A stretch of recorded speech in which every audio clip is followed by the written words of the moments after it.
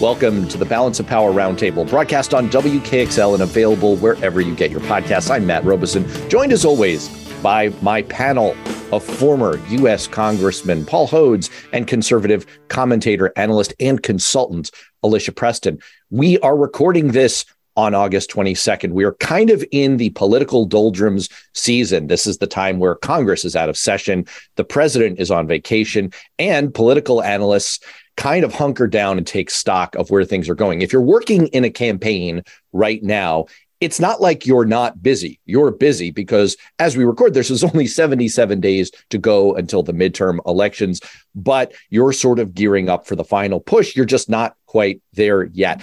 And it is in that spirit that we're going to look at a whole raft of stories that came out in the last few days that are kind of trying to get their finger on the pulse of where the midterm elections are going, where we stand, and what the next 77 days are going to look like. I want to start with an article from Amy Walter in the Cook Political Report. This is an outfit that does political prognostication. They rate how races are going to go. They're this outfit, Charlie Cook, they're one of the top race raters out there. Amy Walter is a veteran political analyst, and she just wrote an article titled Vibe Shift. And she starts it off by saying, after months of, quote, Democrats are doomed chatter, there's been a definite shift in mood and momentum toward the party in power.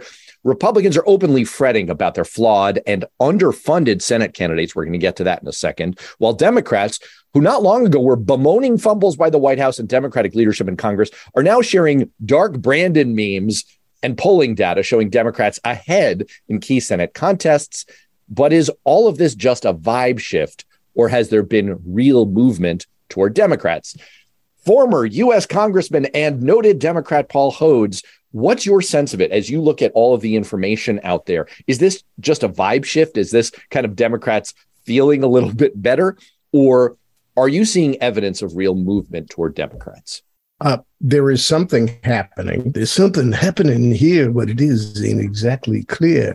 But you know what the next line of that song is, so that's not great in today's America. I know. I left off that next line. Yeah, right. Very intentional. For what it's worth, I left it off. Okay. So I intentionally left it off. So there is something happening here, but it's not necessarily the be-all and end-all that Democrats really are hoping for, because there is a vibe shift. It is national. It's happening everywhere, and there has been. Look, what people vote on their pocketbook. They still vote on their pocketbook for all the Democrats are hoping, and we're seeing some movement because of the abortion issue in the Supreme Court, because of Donald Trump's troubles. There is some movement, but ultimately people vote on their pocketbooks. And while the economy is getting better, if you talk to people, it's still, and I'm sure Alicia would remind us, groceries cost a lot more than they did last summer. And that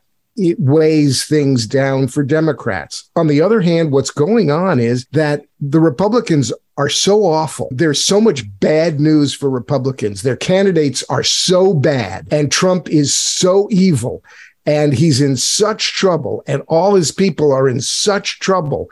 And most Americans want to find out just how bad he is, because they thought they knew how bad he is, but he's so much worse that there is some movement towards Democrats because it's moving away from Republicans. Will it be enough?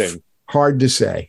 So it's what you're picking up. And by the way, there is some evidence around this in this Amy Walter article that I commend to people. It's worth checking out. And what you're saying is it isn't so much that people are warming to Democrats, is that they're cooling to the Trump insanity. Alicia, I'm going to press you later in the show on just how much you have your finger on the pulse of Republican feelings and how much their heart rates have quickened recently. But do you agree with that?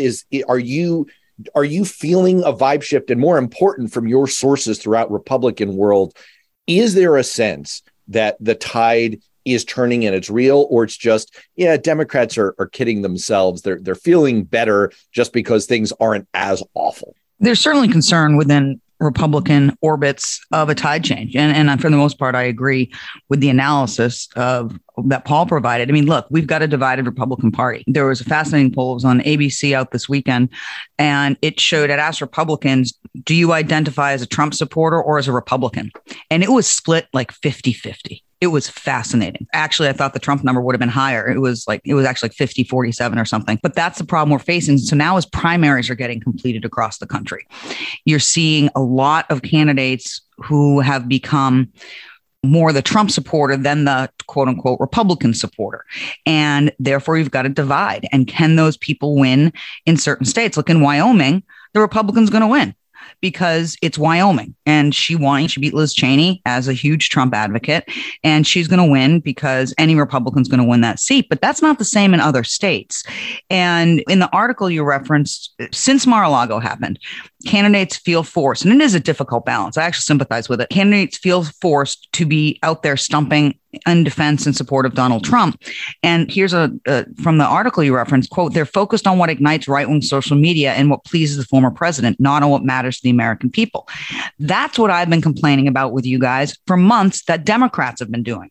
And it's true. We are facing the grocery bill issue. We are looking at the heat bill coming up in a couple months here. We are worried about all that. And now it's the Republicans who have stopped focusing on it because they're feeling pressured to campaign on the I am the bigger MAGA supporter.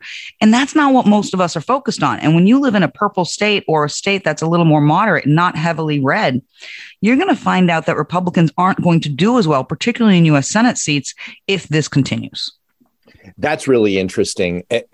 One of the weird dynamics that you run into, from my perspective as a former staffer, is the disconnect between the way staffers perceive the news and the way elected officials perceive the news. We have a former elected official sitting next to us virtually on this panel, and I can assure you, Paul, just tell me if you disagree with anything I'm about to say here.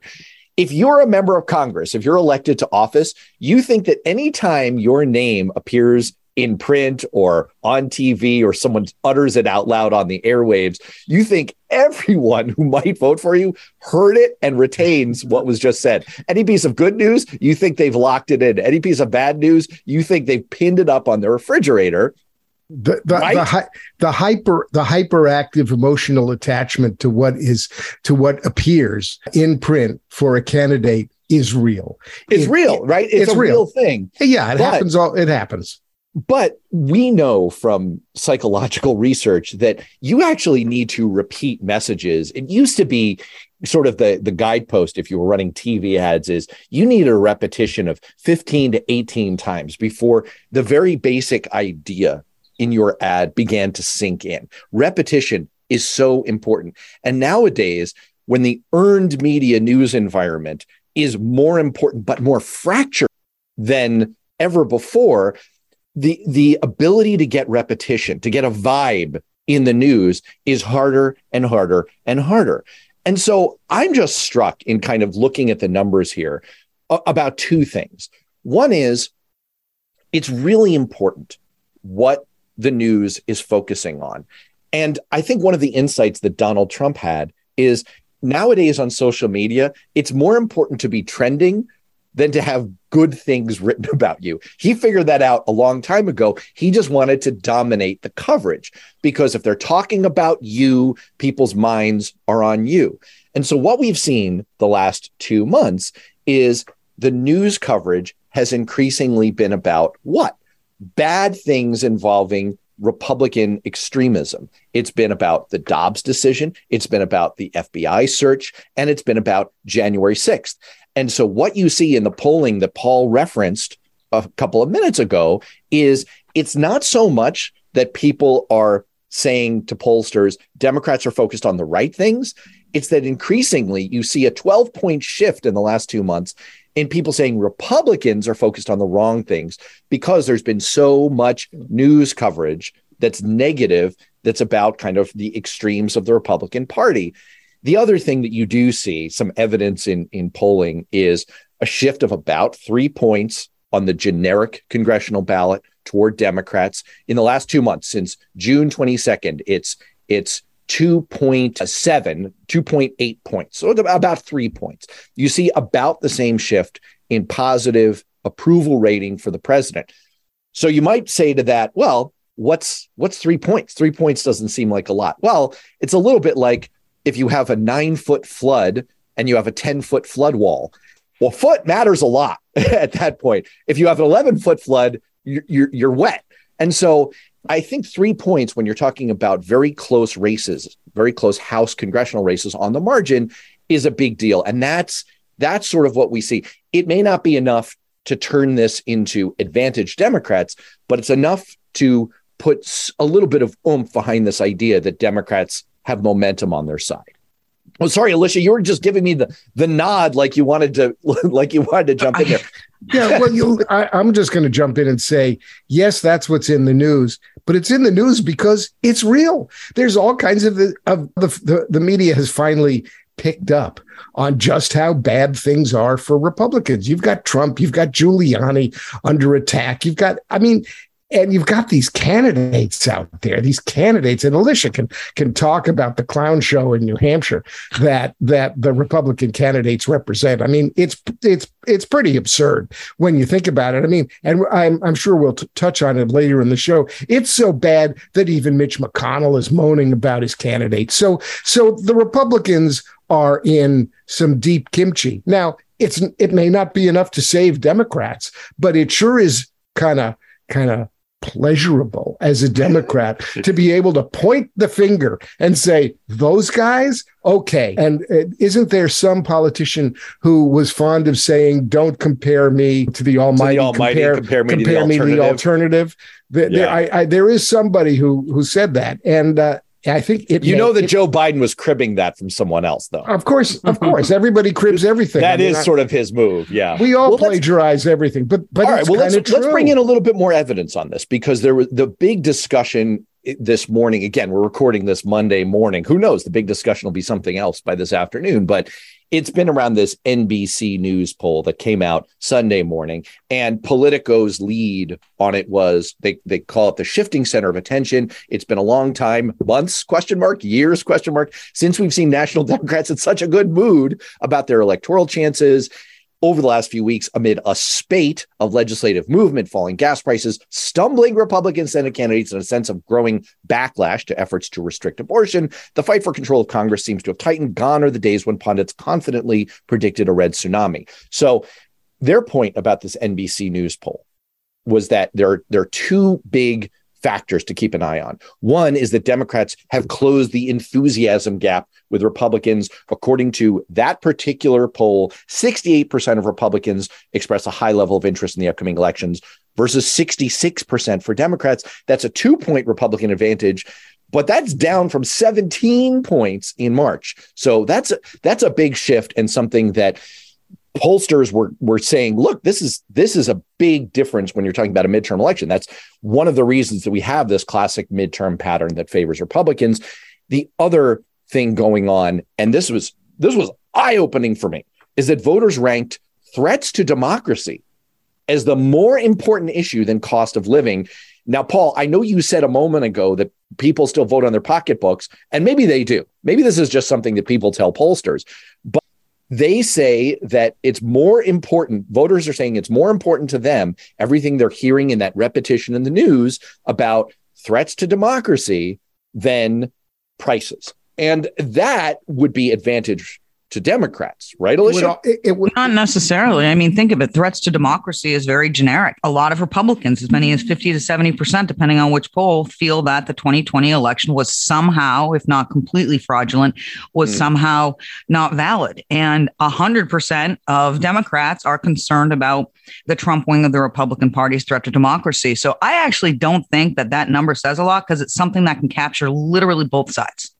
You know, Alicia's a lot smarter than I am. So when she says things like that, I put away my salt shaker and I say, well, that's interesting. Maybe she's right. But come on, Alicia. I mean, we got January 6th. We've got the January 6th committee. We've got the former president taking nuclear secrets. We've got the Saudis waiting to buy the nuclear secrets. And I can't help but think that the phrase threats to democracy don't really attach to the MAGA Republicans and their wacky ideas. Threats to democracy is all about insurrection, coups, conspiracy, and January 6th. And the interesting thing to me is, I guess I've always been fond of saying, well, how bad does it have to get before Americans pay attention to something that's more important than the price of eggs? Not that the price of eggs isn't important. Not that a loaf of bread and a gallon of milk and their costs isn't really important to people. But maybe, just maybe, something has sunk in that is really deep and really important. And that all of the January 6th hearings and the insurrection and all of that has finally become an issue at a deeper level where people say, this has gone too far. This is crazy time. And we're really worried about the state of our democracy. Now, as pundits and now talking heads, we've been talking about it all the time. But maybe, just maybe, the American electorate is catching up. Paul, I kind of wish now, well, for multiple reasons, I kind of have always wished that you had been elected to the U.S. Senate. But now I'm really kind of wishing it, because that was a great filibuster you just had there. And it shows that you could have done that very effectively in the Senate. I appreciated it because I was trying to use that time to look deep into the crosstabs. If you've ever read up on a poll, you can look deep inside the poll and figure out for any answer who particularly answered which way. And I was going to try to evaluate Alicia's point here from a moment ago of maybe it's Republicans saying threats to democracy are on their minds to the same extent that Democrats are. But I haven't been able to locate that in the crosstabs. So I will make that my homework for next time. I'm going to look into the crosstabs of the NBC News poll and try and uncover who is most worried about threats to democracy and whether it really is Democrats or whether it's equally Democrats and Republicans. I guess what I would say ultimately is it just seems significant to me. It's another proof point to the idea of maybe this is just one of those polling effects. Longtime listeners know that I'm as skeptical as anyone when it comes to polling, and especially public opinion research, the kinds of public polls that we evaluate on this show, not the insider campaign polls the campaign managers use to make spending decisions.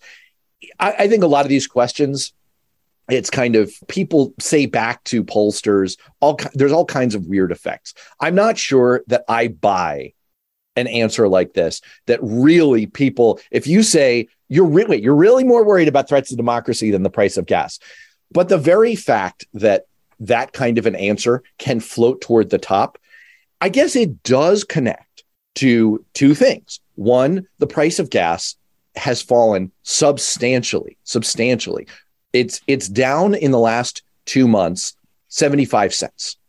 And so I think a lot of what we're picking up in the analysis right now of a vibe shift is the sense it's not where we are today.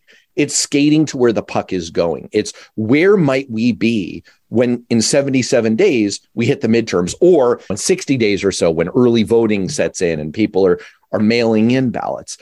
If we continue to see falling gas prices at the same rate that we've seen them for the last 2 months, then in 2 months from now, they will be at about $3.20. That's significant because that's where they were a year ago when we began to see the onset of the price increases. Things will be back down to basically normal. Same thing with food price increases. If we continue to see falls like we've seen recently, it's where we will be when people are casting their votes. And so the big question to me is the cake kind of baked already for people in terms of inflation is still something that they're going to blame on the Democrats? It's still recent and painful, or will some late relief change people's minds and help Democrats ultimately on election day? Mitch McConnell actually lowered expectations at the end of last week. He went on the record and said, yeah, I'm not so sure anymore that I'm going to end up being the majority leader after the election.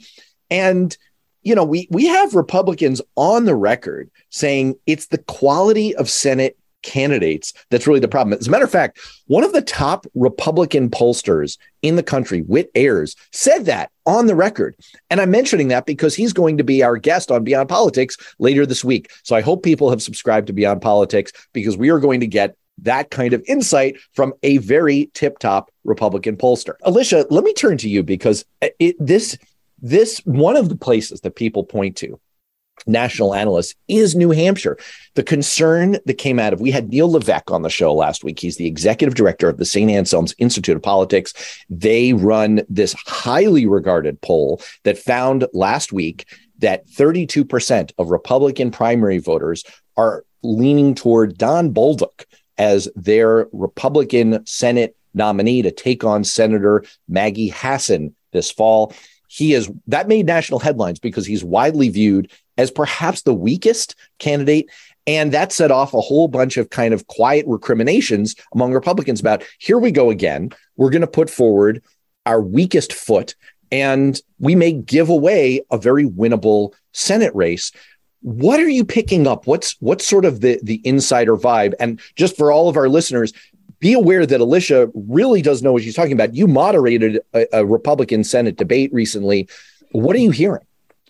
When that poll came out, and it is a highly regarded poll, there was a little bit of concern in the Republican electorate. General Don Bolduc is very much a Trump supporter. All of the candidates in the field are, but he's kind of been out there the most. And before I kind of poop all over him, I want to say this guy is the real deal. He served his country as a career. He served in Afghanistan. He was a bad butt. We're talking, this is the guy that was riding the horses into take over provinces. They made movies about it, and nothing should take away from that level of service to us. That being said, as a political candidate, he's off the mark. He's been off the mark. He is a conspiracy theorist. Governor Chris Sununu, a Republican who holds over a 60% approval rating in a purple state, said last week that Don Bolduc is not a serious candidate. He's kind of a conspiracy theorist, and he is. The problem is Don Bolduc is appealing to a big sector of the Republican Party, but won't win a general election. The largest political party in the state of New Hampshire is not a political party. It is those who are unregistered with either one. And so there is concern among Republicans in New Hampshire that if General Bolduc gets the nomination, he would have a very difficult time beating incumbent Senator Maggie Hassan. In second place with 16 points is the current Senate President, Chuck Morse, and he has not been getting his footing yet. That being said, the biggest part of that poll is we're only a few weeks out from the primary, and 42% of Republicans are undecided. So now the conversation is how to shift and give a boost to the next most viable, which would be Chuck Morse. Are Republicans going to do anything about it? Well, that's what we're waiting to see. I mean, this poll is relatively new, and political people aren't as quick on their feet as they should be sometimes at making these decisions. But I've been told by someone who is high ranking in the Republican Party in New Hampshire that Governor Chris Sununu is seriously considering giving his endorsement to Senate President Chuck Morse. If that happens, that will be a big deal. And again, it'll be a big deal because this is a governor who is at the lowest point of his governorship with 60% right now. And he is very popular among Republicans, moderate Democrats, and independents. And that could give Chuck Morse the boost he needs because, again, 42% are undecided. And let's not forget, there's another factor here. That is the Trump factor. Everybody in this race is a supporter of Donald Trump. Donald Bolduc has probably been the most vocal since the very beginning.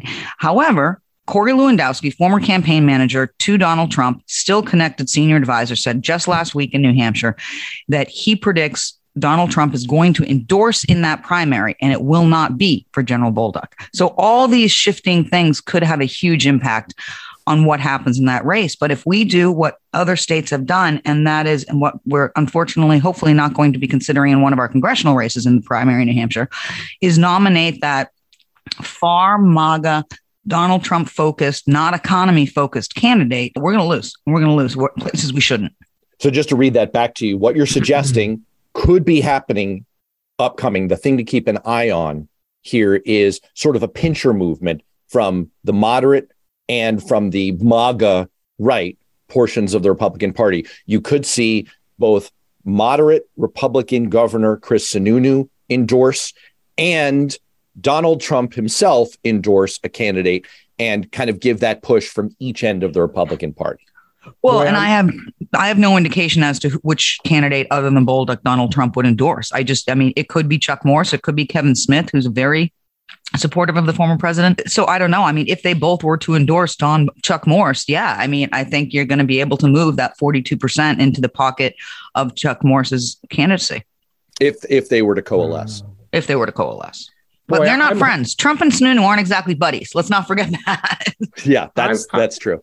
My vote is for everybody to just be very cautious about this. I'm really hoping that neither Trump nor Sununu weighs in. That would be politically disastrous for both of them. I'm all in for Don Bolduc as the Senate candidate. I really am. I'm throwing all my chips on the table in favor of Bolduc. I'm betting big. It's time to bet big or go home. And for me, Bolduc is the bold choice for Republicans.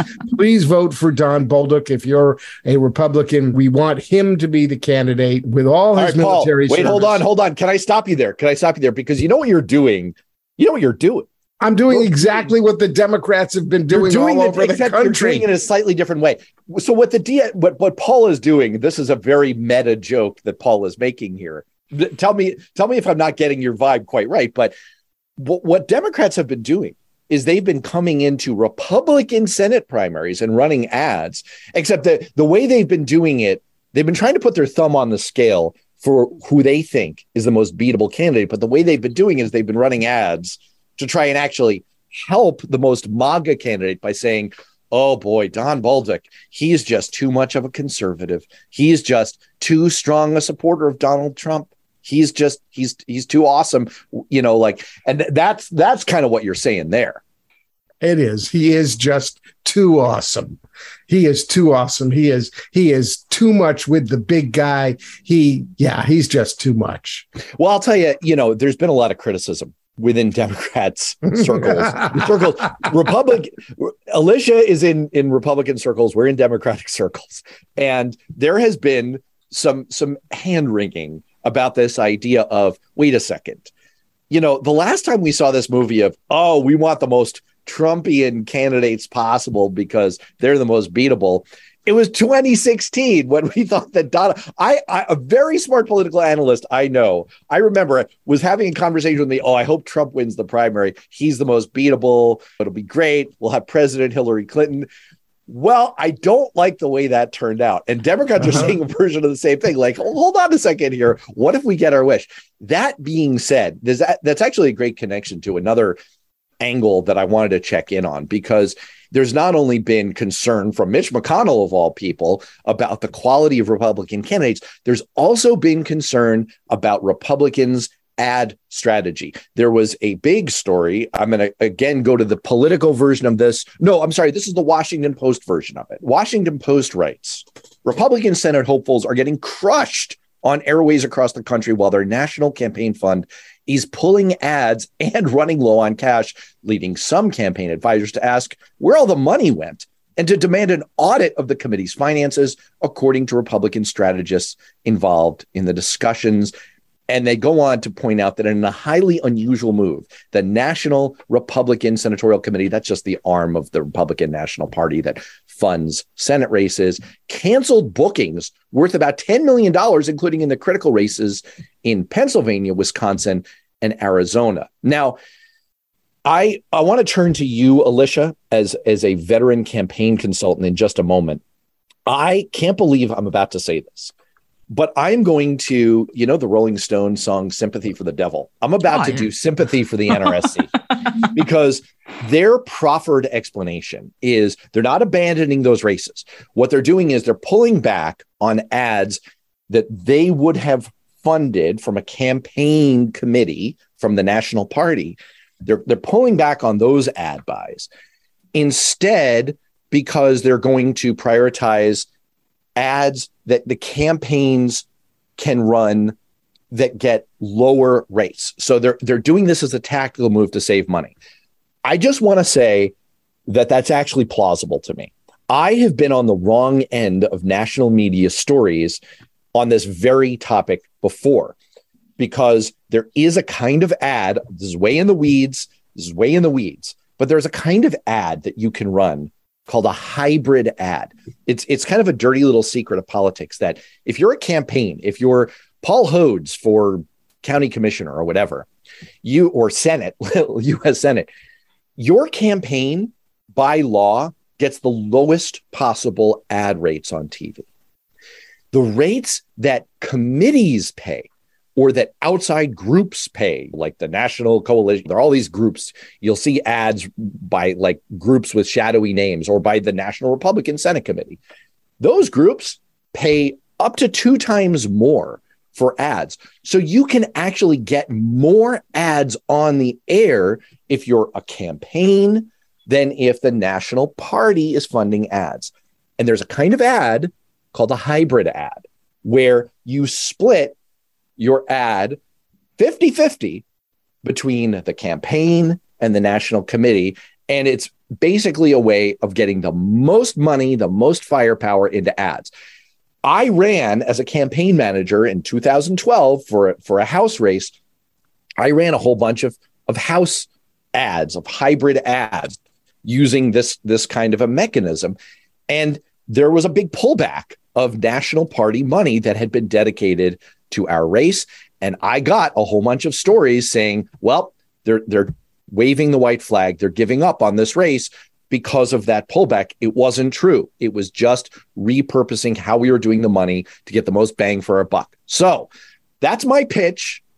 It could be that what the National Republican Senate Committee is saying here is true. Alicia Preston, what do you make of this pullback of money? Is their explanation maybe true, or are they kind of screwing the pooch here? I think it's probably a hybrid of many different things. Look, that is a very legitimate, realistic reason to pull that money back. If they don't have as much money coming in as they thought they would, they're going to be more judicious with it. That's part of it. I also looked at this report in a little more, and this is something, I mean, the Democratic Party probably does the exact same thing, but it drives me crazy. And this is that if you look at what they're spending money on, so you have to do this balance. When you're a Republican organization, whether it's the Congressional Committee, Senatorial Committee, the RNC, you have this balance where you need to promote candidates in the districts that you think you can win and help them in whatever way possible to get their name ID out there and their message out there. But then there's this whole other part of what they spend their money on, which is improved technology, data collection to help them in elections down the road. And that's fine and dandy. But I mean, I've had discussions very recently with someone in the Republican Party in one state about this, that too much effort is being they're using candidates to data collect for future races and not focusing on candidates themselves. And it's very frustrating when you work on a campaign because your job is one candidate and their job is the future of the mechanisms of the body of the party. So I think there's a little bit of that going on. And I think they're not bringing in as much money as they thought they would. When you make these buys, right, you make a month's out and you hold the airtime. That's on a projection of the amount of money you will be getting based on what you're getting now. You make a budget just like anyone does, and you expect you're going to have the money. The reality is, look, Donald Trump before the Mar-a-Lago raid was raking in $200K a day. In the days after Mar-a-Lago, he's pulling in $1 million a day. And then it settled at $300 a day. That is money that in any other scenario would be going either to Republican organizations or Republican candidates. There's not an unlimited mass of money out there that Republicans are giving. So they're choosing where to give it. And as Donald Trump is making that level of money, that is coming directly out of all these other places. And so I think we won't know the numbers yet for July and August, but we will before the election. And I think what we're going to see is that has had fundraising impact on these organizations that want to assist in various states. So now, Paul, you've been on the other end of this, right? Because you've been the candidate who's kind of waiting for the phone to ring. You're like, by the receiver. Right. It's like, is the National Party going to put some money into my race? And you've been on the good end and the not so good end. Yeah. So, look, I spent a lot of my August in the year that I lost my Senate race begging Harry Reid to spend some money on my race. And what I got was zero, nada, nothing. I eventually got a little dribble of money from, I don't know, the Democratic Governors Association, even though I was running for the U.S. Senate. Nobody would invest in my race because it was August and they were reading the polls. They could see in their tea leaves which way this is going. So all the blather from Republican pundits and talking heads and even the RNC about why they're doing what they're doing, I call foul because it becomes a shenanigans. It's not true. They're cutting their losses. They're reading the tea leaves and they're abandoning their bad candidates, people. They're abandoning them. They're leaving them high and dry on the island. Okay, I think Paul's going a little too far. I think the answer is partly what Paul is saying, and it's partly what Alicia is saying. It's kind of this, it's a little bit of several things. The reason that Republicans are wringing their hands about this is that the earlier you make an ad buy, the lower the rates that you have to pay. And so when you abandon these reservations that you made a long time ago, if you come back in and you want to run ads, you're going to pay more, which means you get fewer ads. That's basically it. You're reducing your firepower.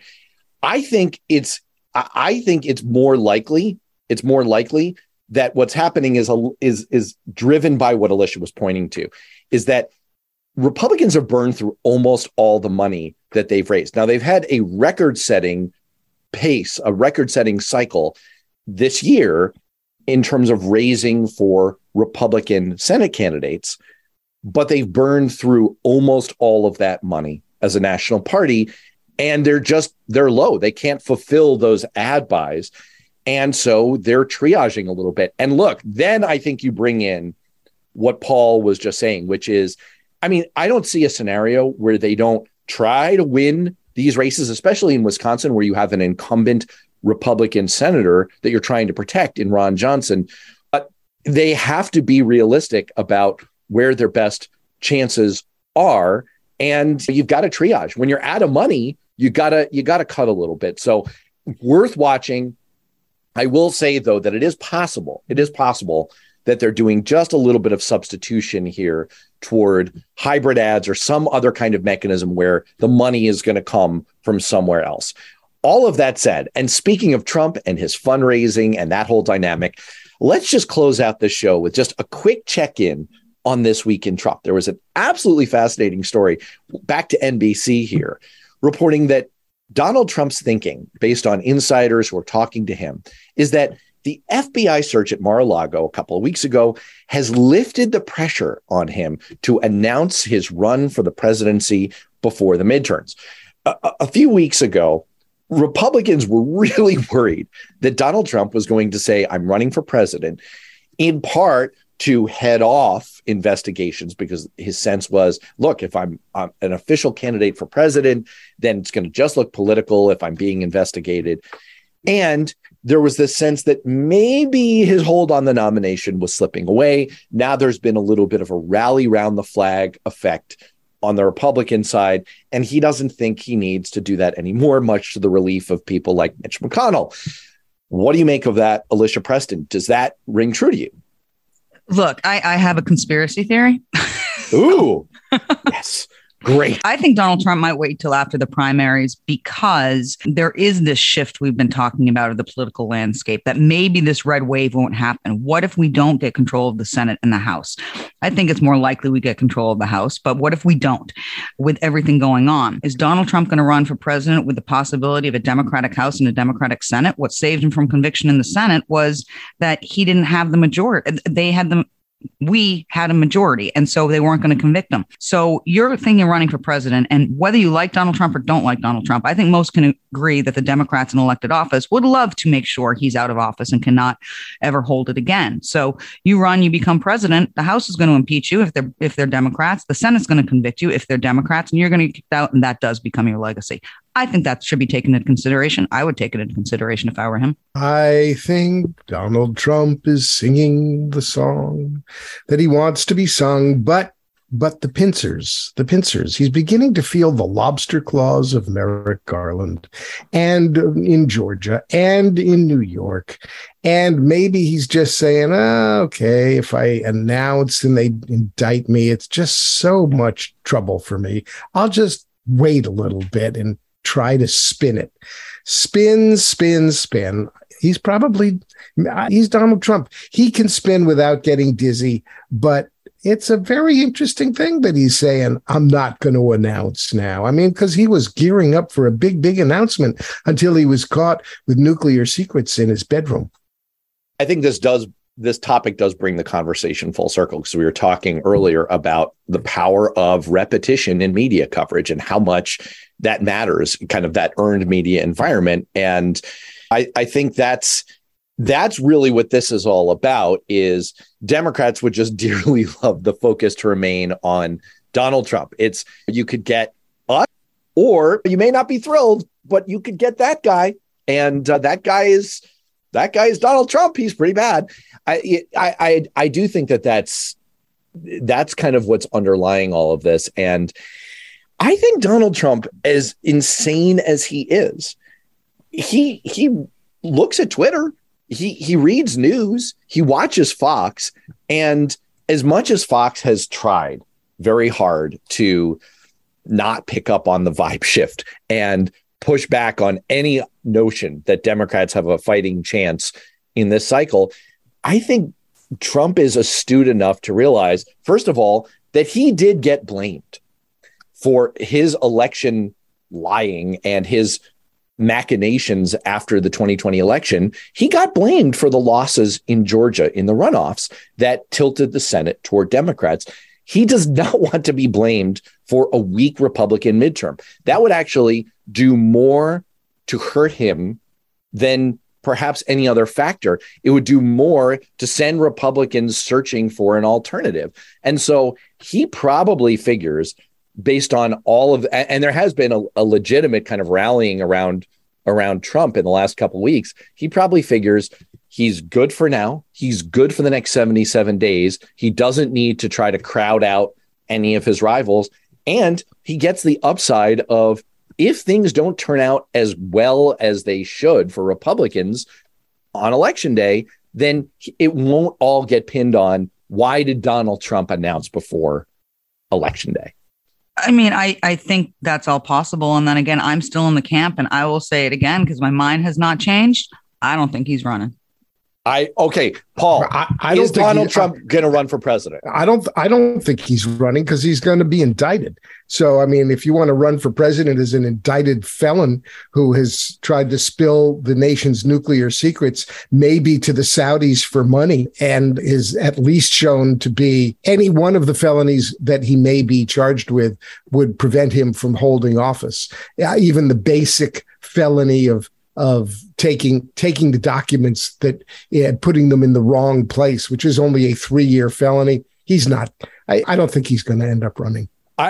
I think he's going to end up running. I don't think he's going to end up indicted, but it's not great that he just took the fifth 448 times. And on that note, we're going to have to wrap it up. For Paul and Alicia, I'm Matt Robeson. We'll see you next time.